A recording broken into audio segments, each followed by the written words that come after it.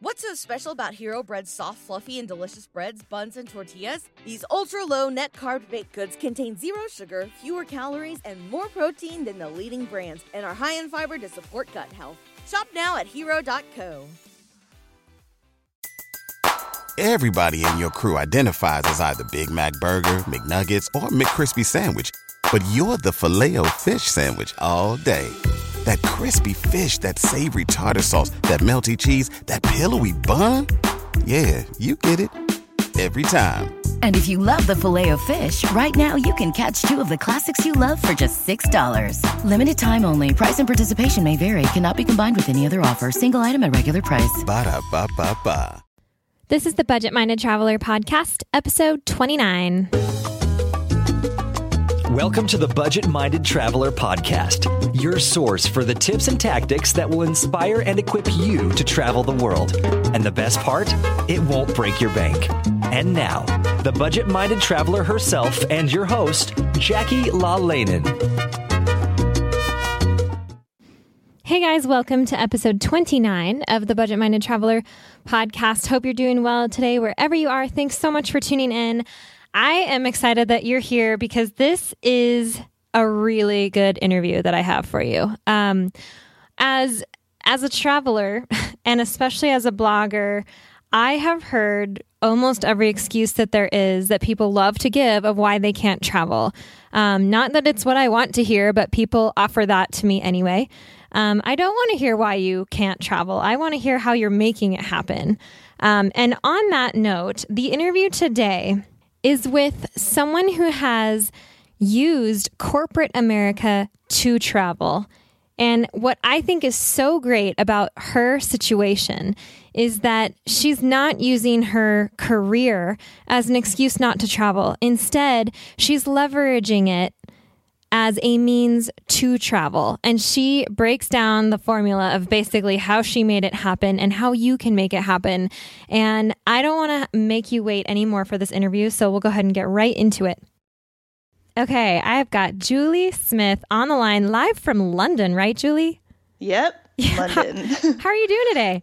I'm good. It's actually nighttime here and daytime there. So, that's right. You know. Yep. We've got a bit of a time difference here. Yeah. It's a balmy 7 degrees outside in Montana right now. What do you guys have over there? Okay. Here it's about in the mid 50s and raining. Okay. And dark. So well, it kind of sounds like London, but at least it's warm. Yeah. So you are here because you actually contacted me and said, hey, I'm an expat living in London. And I said, hey, we need to chat because this is the type of thing that's like, well, how did you get there? What's your story? I mean, I know you're an American. You have an American husband, right? Yeah. Yeah. And a dog, which is obviously He's important. American. Yeah. American too. So what is your story? Like, what is your background and what are you doing in London right now? Okay, so I am, unlike some of your other guests, I guess, I'm a kind of typical American corporate employee. Mm-hmm. I've been working in marketing research for years, and I was asked to come to London for work, so specifically for a work assignment, and that's what being an expat actually means. And previous to this, I was living in New York City, but as we like to say, very few people are actually from New York City. I'm from Indiana. My husband's from Maine. We were in Maine before New York, and then we came to New York, and now we're in London. So this is all work-related travel. Mm-hmm. But about a year and a half ago, we were asked to take this assignment, and we are here for probably 2 to 3 years, depending on how things go. And then hopefully we'll go other places after this before coming home. Yeah, hopefully you can get a bit of traveling in first. I bet you've already done a lot of it though, right? Oh my God, so many. I just counted actually this year alone, 2014, we've been to 12 new countries in Europe. That's awesome. Good for you so guys. Easy. It's just so easy from here, you know? Yeah. If you're in Western Europe, especially almost anywhere, it's like a springboard. You can just choose anywhere and just go for a weekend even. And it's totally worth it. A weekend. Yeah. I mean, We were in Dublin a couple weeks ago, and it's a 45-minute flight. So it's like when living in New York, it's like flying to Boston, I guess. Right. It's just like so close. And I keep talking about the distance difference with the U.S. and Europe, and I think my parents are sick of hearing about it, just how close everything is. Yeah. And, but that's like definitely the benefit, the number one benefit of living here. Definitely. No, I recommend, the best way to experience Europe is to have a home base where you can live and experience, one of the cultures, and then go from there and just bounce around, see as many places as you can, because it's so easy once you're there. Yeah, it's so easy. And, London's easy. Right. Yeah, a big hub. Yeah. Did you travel much before this trip? Yeah. Well, okay, not as much as I guess you probably. I had been to Europe on vacation maybe 5 or 6 times. My husband and I had also taken one 6-week trip to Southeast Asia a few years ago, and we had both taken leaves of absence from work. Nice. So coming to London wasn't totally off the mark. It wasn't as scary. We have now lots of other expat friends who come from all kinds of different backgrounds. And so coming to London specifically, if you're going to make a kind of international move like that, is relatively simple because of the language. Right. Just period, because of the language. But also coming from New York to London was not that big of a deal because of the size of the city. So all in all, it was the easiest move we could have made. But we did have, as I said, like, really the reason I took the assignment was to travel. Well, of course. So it's just like, the bonus is, I get to work and live here. But really the reason. And still get an American paycheck, which just makes it simple with taxes and everything, right? Yes. Yeah. So I definitely want to dive into that, but you just said something that kind of piqued my interest. When you took your 6-week trip to Asia and you guys both took leaves of absences, can you just talk a little bit about that? Because to me, this is something that does not compute in my head when a job tells someone, no, you can't leave. I get that people get 2 weeks of vacation, which is horrible, I think. But when it comes to just leaving, did you didn't get paid during those 6 weeks, did you? No. So yeah. Okay. And actually, this is something that is really accessible to most people, but I think very few people would take advantage of it. Now, my company and my husband's company, neither company had any kind of written policy about taking time off. Okay. But we both work for relatively small companies. So I went up to the, head of my division and I said, hey, I have this idea. It was 6 months out. And I said, in 6 months, I'd like to take a month off, unpaid, and travel. You're welcome to think about it, but just so you know, it's something that I really want to do, and tell me what you think. Yeah. And that was it. And I don't know, an hour later, he came over and he said, yeah, I think that's a great idea. It was 6 months in advance. So it's hard to, and I'd been there for a few years. I knew everyone. It was it was a friendly atmosphere, but it was not like, oh yeah, this is normal or anything like that. Right. Okay. See, that makes sense to me. And I love that you took the initiative to just do it and say, hey, and do it in a respectful way, think about it. This is what I would like to do. You're giving him tons of notice. And you made it happen in the end. And so did your husband. And I think that option is just missed by a lot of people. They don't understand that they can leave, and obviously you're not getting paid. So that's a sacrifice. You're going to have to plan around that. Yeah. But still, it's an option. I love that you did that. Yeah. And actually, once we did it, we were shocked how easy it was.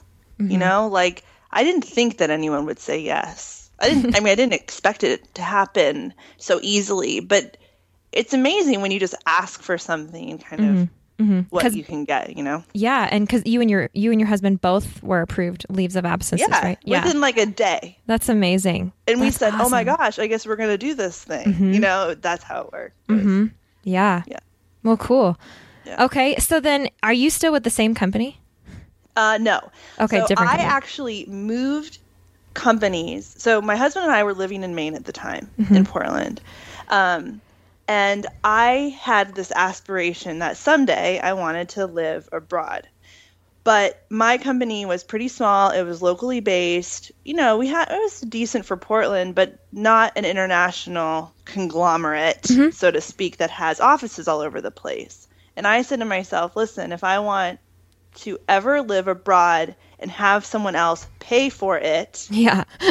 yeah. I need to position myself to be in a company where that's even possible.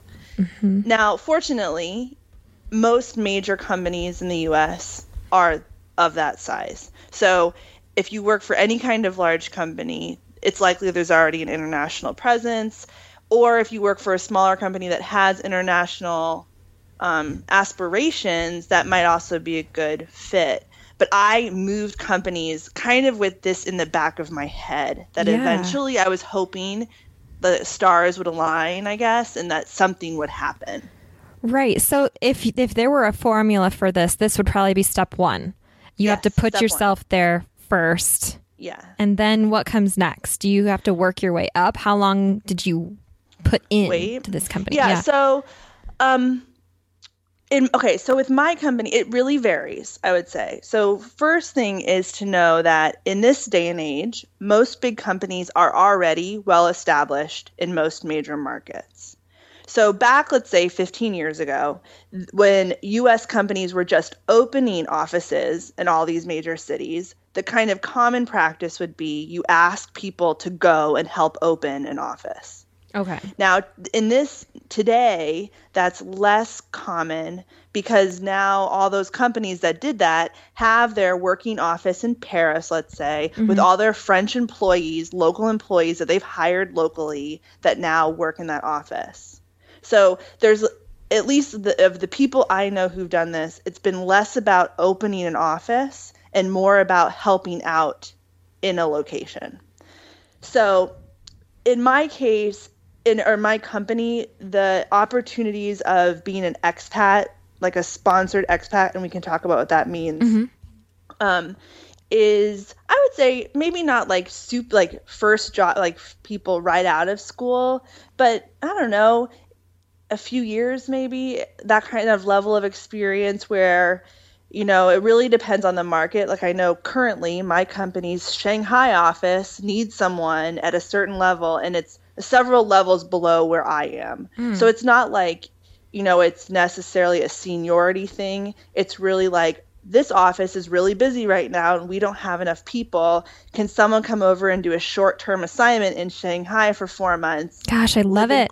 I know. Live in corporate housing and then go back to where they're from. Yeah. So it's less about seniority. Now, to get a full expat position, which is like a couple of years, it requires you to commit as the employee to that kind of time.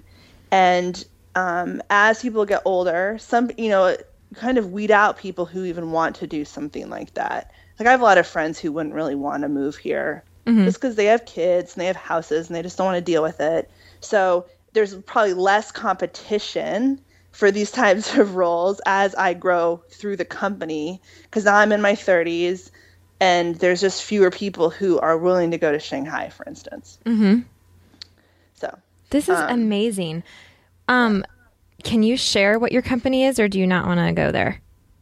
No, it's okay. I work for Nielsen, which in the U.S. is known maybe for TV ratings, but it's a massive company. So we do tons of other things, but it's all kind of data related, analytics, that kind of thing. And there are some really big clients who are headquartered in the UK, which is why I'm here. Right. Okay.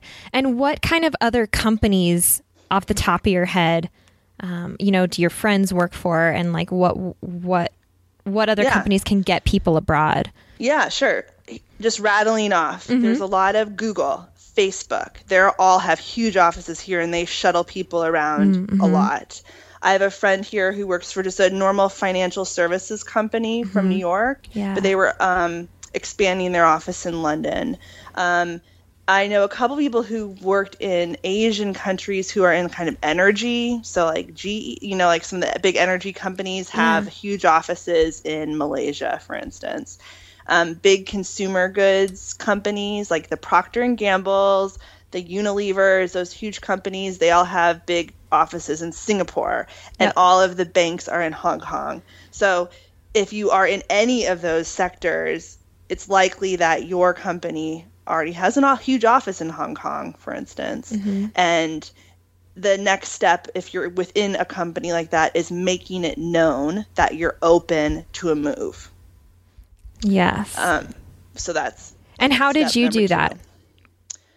Well, I think I just, in my annual reviews with my boss, I would say, if there's ever an opportunity that comes up, think of me or forward it to me. We do. I mean, most big companies have some kind of internal job postings anyway, but to know that a position is available for someone out of country is not always obvious. Okay. So, in my case, there was a client in the UK that really needed someone specific with specific experience, and someone asked me about it.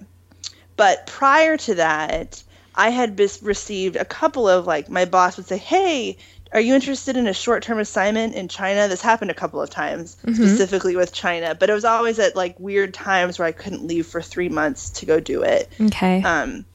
It depends a little country by country, too. I think some companies have, programs to move people around the world, kind of management training programs where they might move you to Europe for a stint and then to Asia for a stint, and then eventually you get your final placement somewhere as well. But that'd probably be for people a little younger than me, or kind of one of those, more of a training program after school or after business school or something like that. Yeah. Okay. Well, that's great because that includes fresh college grads, and we know there are a lot of them who want to travel, Yes. So, yes. Awesome. Yeah. So your company knew you were interested in moving, and they eventually approached you with this opportunity. Yeah. And what did it include? I mean, did they say at least 3 months, but, maybe a year to or was it right off the bat 1 to 3 years? How did you know about the moving expenses? What did all that look like? Yeah. And so I'll just speak from my experience because I know this varies somewhat. Right. But basically what happens, the whole theory behind being an expat is that a company is asking their employee to do them a favor, to move to this place, to, back in the day, open this new location. And it wasn't always places people wanted to go. So, yeah, I'm in London and that's amazing. But maybe I wouldn't necessarily want to move to middle of nowhere in Turkey or some, whatever. So if you think about it in that way, the company is kind of on the hook to try and make it be as seamless as possible for the employee. Okay. So, for instance, one thing that usually happens is if you move to a place that has a radically different cost of living, your salary will be increased to kind of match what it would have been, what it will be in that new location. So if you went from Cincinnati, Ohio to London, there's a huge cost of living difference. Yeah. They'll probably boost your salary quite a bit. If you have kids who are in public school in Cincinnati, those kids need to be put into school in your new location, and it might be a foreign language. So they would probably pay for your kids to be in an American school in wherever. Okay. Yeah. Or, help cover the costs in some way. So a lot of it is just, instead of my company asking me to move to San Francisco, they're asking me to move to a place which has a really different structure. And so therefore they need to try and make it as easy for me as they can. Right. So that isn't, so it's a little cushy in that, yes, they paid for most, I guess, of my moving expenses. Now I moved from New York to London, so the cost of living really is high and high. So that's not like that much of an exciting part of it. I don't have kids, so that wasn't part of it. But I do have a dog. Right. I definitely want to hear about that. Yeah. So we moved him here with us. And now the thing is, if you think about this kind of this theory behind it, not everyone has a dog. So does that mean that my company should pay for me to move my dog, but so-and-so doesn't have a dog and therefore doesn't incur that expense? So there's a little bit of like fairness involved. So what my company does is they give you like a little chunk of money to cover anything else that is different. So that's what we use to help move our dog. And did you, where was your dog on the plane? He was underneath. Oh, he was. Oh, He's a beagle, so he's like a little too big to be like a lap dog. It was so sad. Oh my gosh. We had to like re-crate train him. It was like terrible, but I just like suffered through that flight. No kidding. But he was fine, right? Yeah. Maybe a little traumatized. Totally fine. Yeah. Do they take special precautions around dogs? Like, I've never done it. It terrifies me to think about. I mean, I've never had to do it.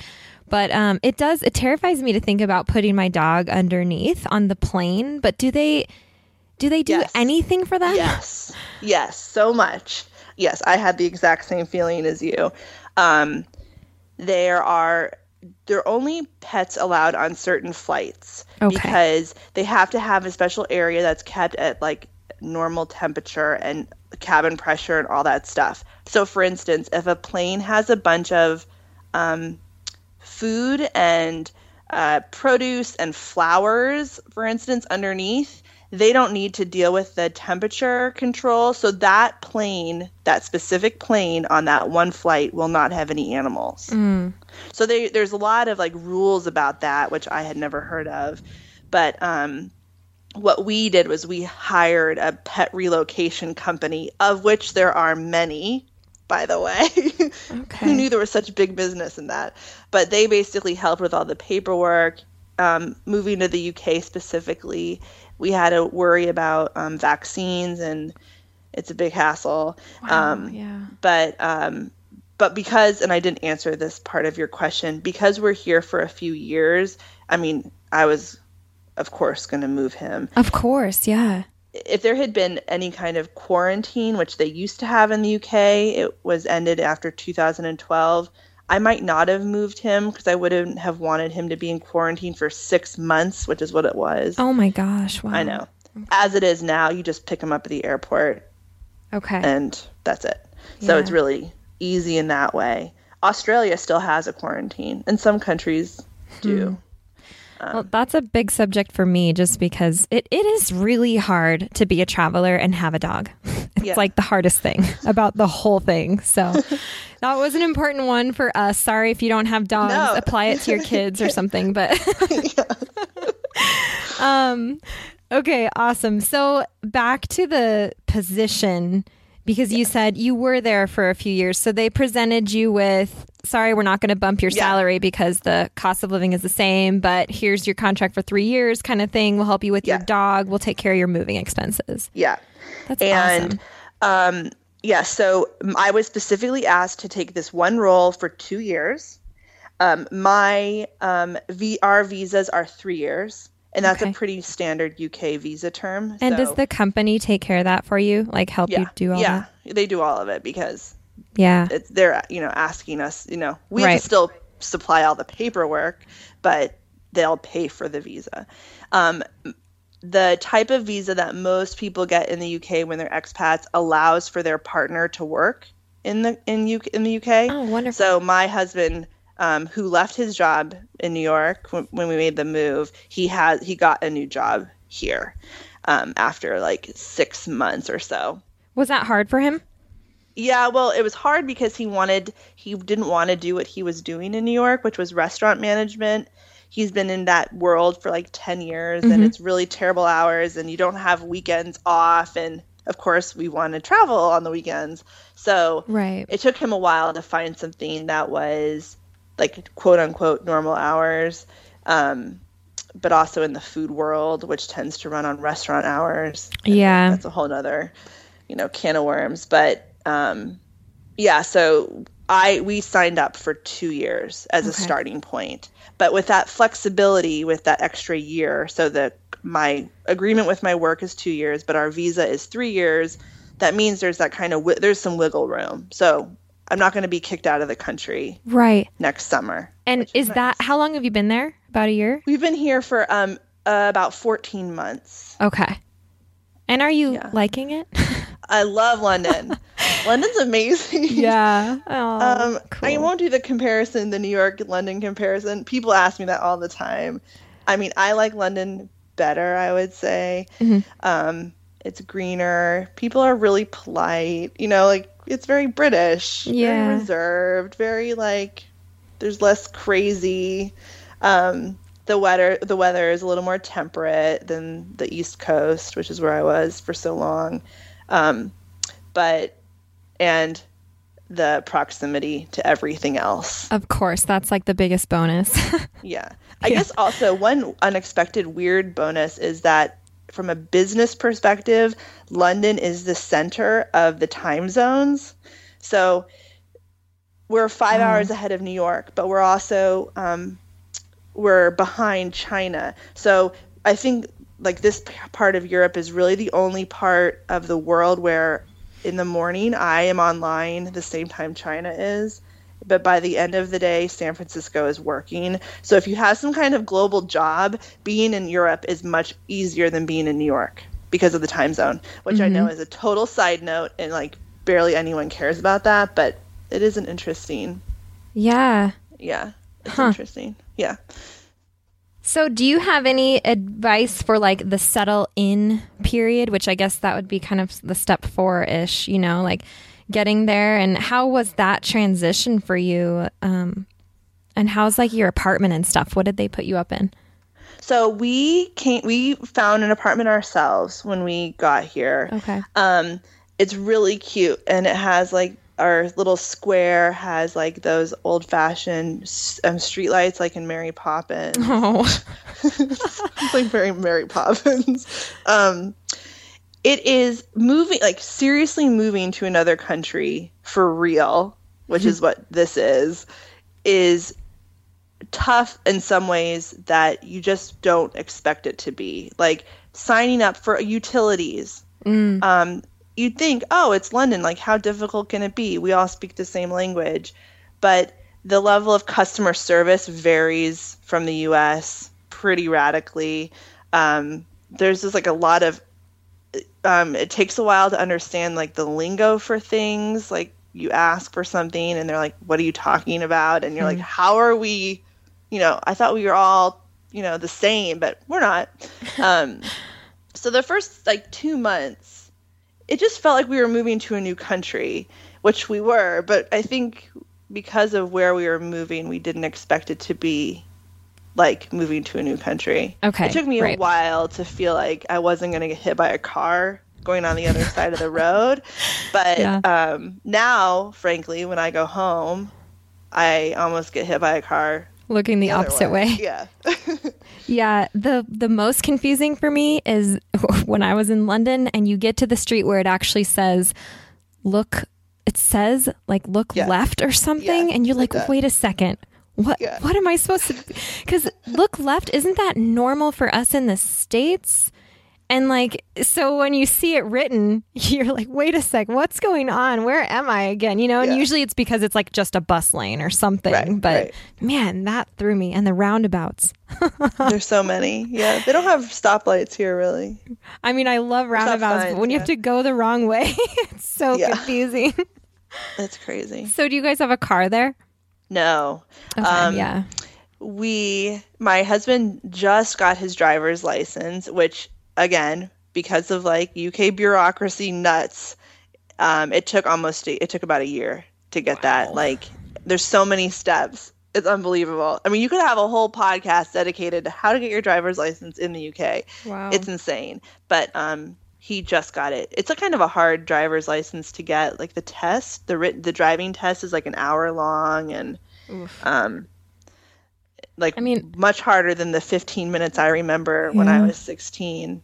Those whatever. double-decker red buses are so fun anyway. Like, why would you want to get a car? Right, why bother? It's also, they're expensive. Gas, of course, is really expensive. Yeah. Parking's a pain. And plus, you just don't, it was like being in New York. You just don't really need it in London. So how many times have you been back to the U.S. since you moved? Just once. Just once. We've had a lot of people actually come here. Oh, good. As you can imagine, like the second, it's funny, when we were living in Portland, Maine, no one ever came there. And then of course we moved to New York, and all of a sudden it's like, hey, can I come stay with you? And now, being so far away, people still come, but then they just like stay for like a week. So we've both had almost all of our families. Almost everybody has come. Well, good. I'm glad to. I mean, when you have an opportunity like that to go visit a friend or a family member in another country, you got to take them up on it. Yeah. That's when you got to go. I mean, if you have a free place to stay, especially in a place like London where it's expensive, and you can get in with a local, or an expat local there. That's a great opportunity. Good for your family and friends. Yeah. So what about, do you think, could you see yourself doing this again in the future, or would you want to stay at the end? Do you guys want to extend it, or how do you think it's going in that sense? So yes. So I mean, I'm pretty sure my parents will listen to this, so I have to be a little careful what I say. Sorry, Mom and Dad. So yeah, I don't know if we want to come back. Sorry, Mom. I know. So yes, if we can extend this in London, you can stay in London or in the UK for up to 5 years. You can renew your visa once, and so I guess 6 years maybe at the maximum, without the country starting to be like, listen, if you're going to hang out here, you need to like really commit to it. So I know people who have extended it, and in the 5-year range kind of decide what they're going to do next. Because my company now knows that I'm kind of a willing participant in this move people around the world thing, I'm hoping to go to, maybe, if not right after this, then at some point, I would really like to live in Asia. Our company has offices in a lot of places in Asia. Eventually, I think it'd be really fun to go to Africa. Which is kind of the next big booming area in like global economic development. But right now it's still like our biggest places are in like Nigeria and South Africa. And I'm not sure that I'm like ready for that yet. Like that's like a huge move. That's like, serious. So I'm like not just baby London. steps. Yeah. So I would love to kind of continue this. It's like the most amazing way of life, frankly. And it's like, it's so easy in a way that a lot of other ways of doing this are just more, kind of tough in a different way. Right, because you're not giving up your job. You're not actually giving up your salary. You're not giving up your insurance. Like, you're still being taken care of. Some of these big things that people worry about. Ooh, what about your place in the States? Were you just renting, or did you own? We were. So we were just renting. So we were able to just give it up without any issue. But also, if you own your place, you don't have to give it up. Depending on your company and like what their agreement is with you, they will pay sometimes for a property management company to rent out and manage your house, so that someone else can rent it, and you don't even have to deal with the day-to-day That's nice. issue of it, which is nice. And you can collect on that rent too. Yeah. So especially if you rent it over your mortgage, then like you just pocket the rest, I assume. So that's really, some people do that. A lot of the people I know here either sold their place to move here just to like have one less thing to worry about. Plus they were saying, well, we don't want to have to feel like we have to move back to the same place. And if it's just sitting there, it might be tempting to go back to wherever I was living before.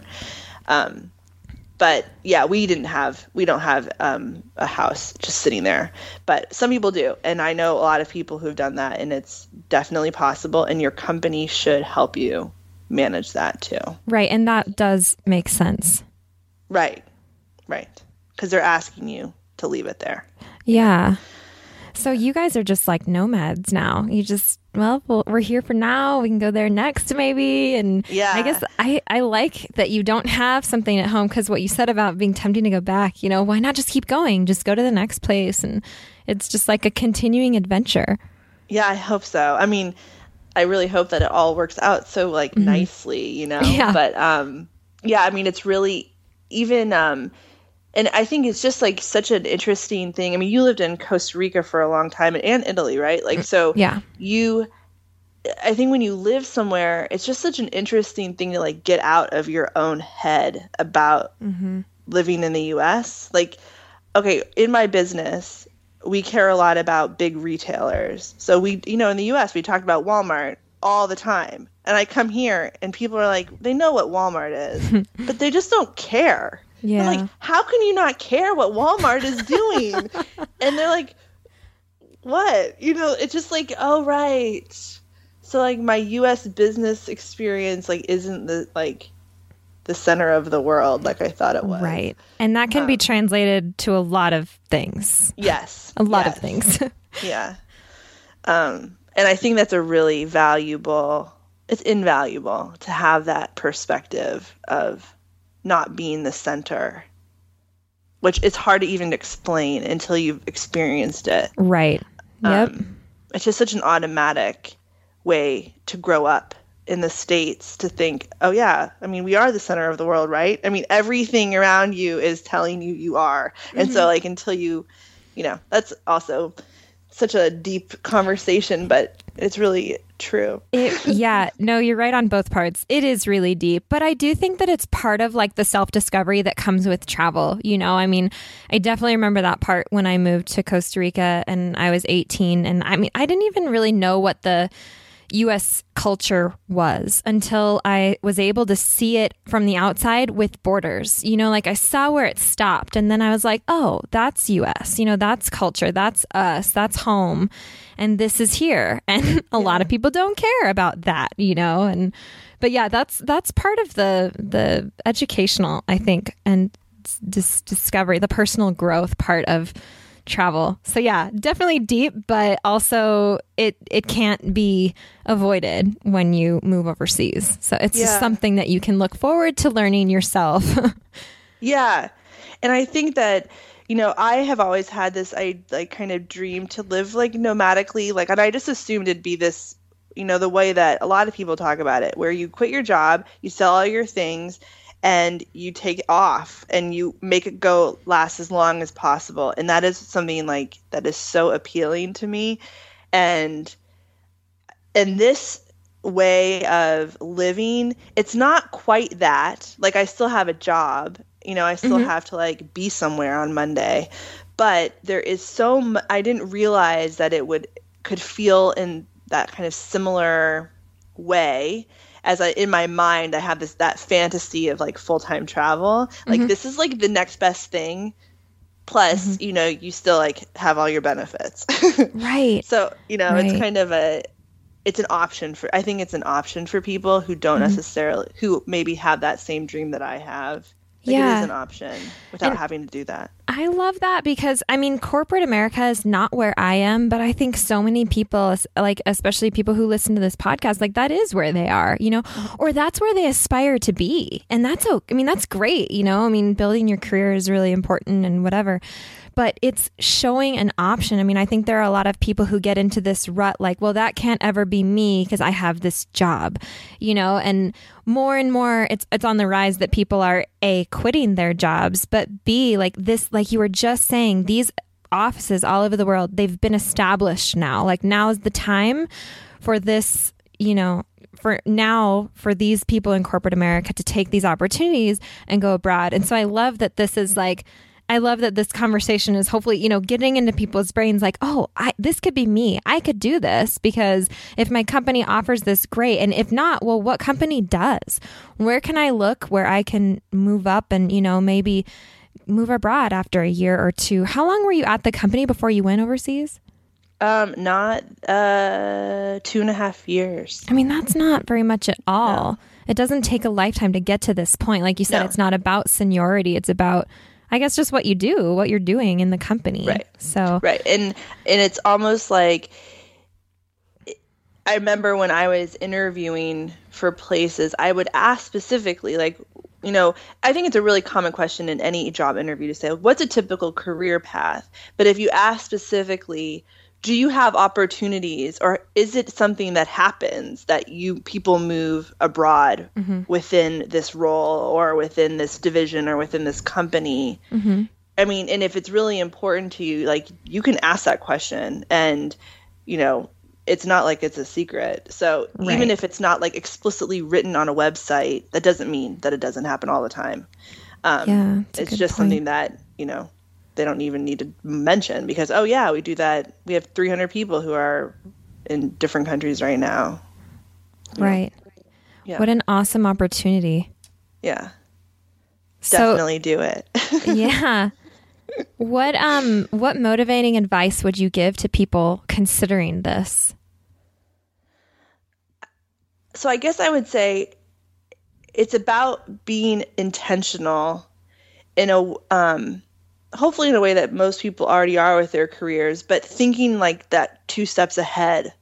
If you know it's something that you want to do eventually, put yourself in the position where it can happen.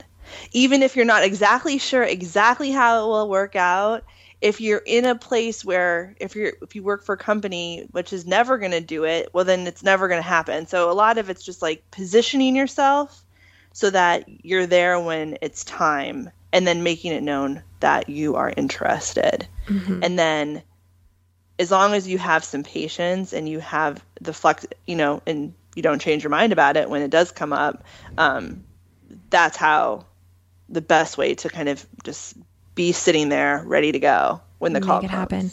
Yeah, and be ready to say yes. I guess that would be a big one. I guess you can always kind of think about it. What if they asked me to go now? What would I have to do? Or be prepared for that in case it does happen. Right. For when it does happen. Right. And think about it. Because some people, if they actually were asked today, like they think in their mind, oh yeah, I totally want to do that. But if I were to say to you, are you ready to go? Like in a month? Some people, once push comes to shove, a lot of people are like, oh, wait, like my kids need to finish up the school year. And I mean, those are all legitimate. I mean, I'm not, like they're totally legitimate concerns and you can probably negotiate that. But it is something to think about. Like, are you ready to go when and if that happens? That's a really great point. Have that conversation with your spouse. Make sure everybody's on the same page. If you have kids, talk to your family about it and just let it be an option that could happen. And then that would put you in an even more capable place to say yes. Yeah. Yeah. Tell your dog, make sure that they'll understand that they might have to go to a different park. No.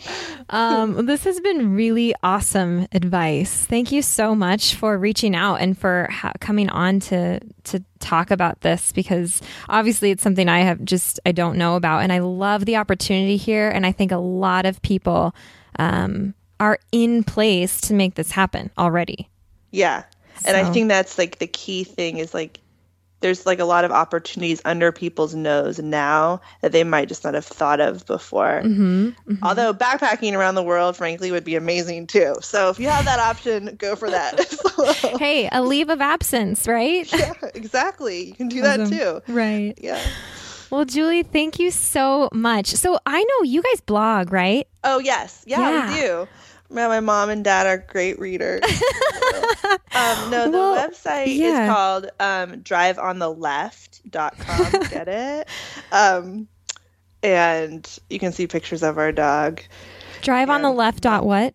.com. Okay. Yeah. Awesome. Well, I'm definitely going to be reading because I think your story is great. And I can't wait to see where you go next, honestly. I mean, I think that this is such a great opportunity. I love that you're in it. I know that so many other people are, you find them once you're overseas. Oh, you're doing this too? You're doing this too? Like, how many people are doing this right now? It's such a great opportunity. So yeah, it's amazing. Yeah, it's definitely available for people if they want to go. All right, guys, that's your challenge. Yeah. Thanks so much, Julie. You're welcome. And we'll talk to you later, all right? Okay. Bye. So how many of you are going to reevaluate your work situation after hearing that one? because I think it was super inspiring. She gave you the steps, some things to start with. And I think that you guys can do it if this is your situation. If this is for you and you hear it, calling your name, then do something about it. And then let us know how it goes, because I'd love to hear about your successes. And going back to what I said at the beginning, you guys, I want to hear about how you're making it happen. Just like Julie reached out and contacted me, and listen to her story. Like, she has something inspiring to share with all of us. And so if that's you, if you have a great story, don't be afraid to contact me. Please let me know, because if it's something that could benefit other people and help them to make travel happen, then I want to hear it. And so do they. And so please be bold. Send me an email. Let me know what you're doing. And changing gears here a little bit, I have a special episode coming up for next week. It's actually the 30th episode, which is special for a couple of reasons. And you're going to find out why next week. So you don't want to miss that one. And lastly, if you have not taken a moment to give this show a review on iTunes yet, I would be super appreciative if you would take a minute and do that. You can just do it through your iTunes app, either on your phone or on your computer.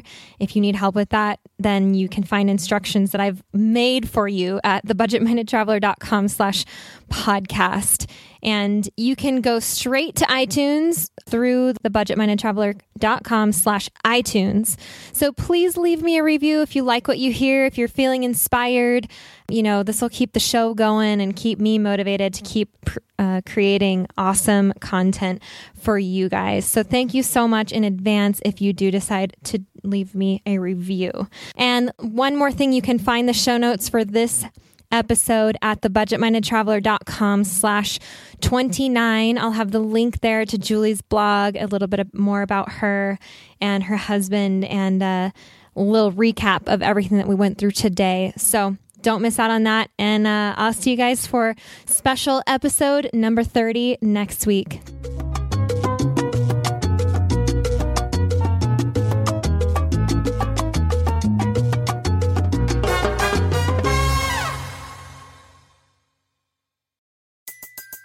Everybody in your crew identifies as either Big Mac Burger, McNuggets, or McCrispy Sandwich. But you're the Filet-O-Fish Sandwich all day. That crispy fish, that savory tartar sauce, that melty cheese, that pillowy bun. Yeah, you get it. Every time. And if you love the Filet-O-Fish, right now you can catch two of the classics you love for just $6. Limited time only. Price and participation may vary. Cannot be combined with any other offer. Single item at regular price. Ba-da-ba-ba-ba.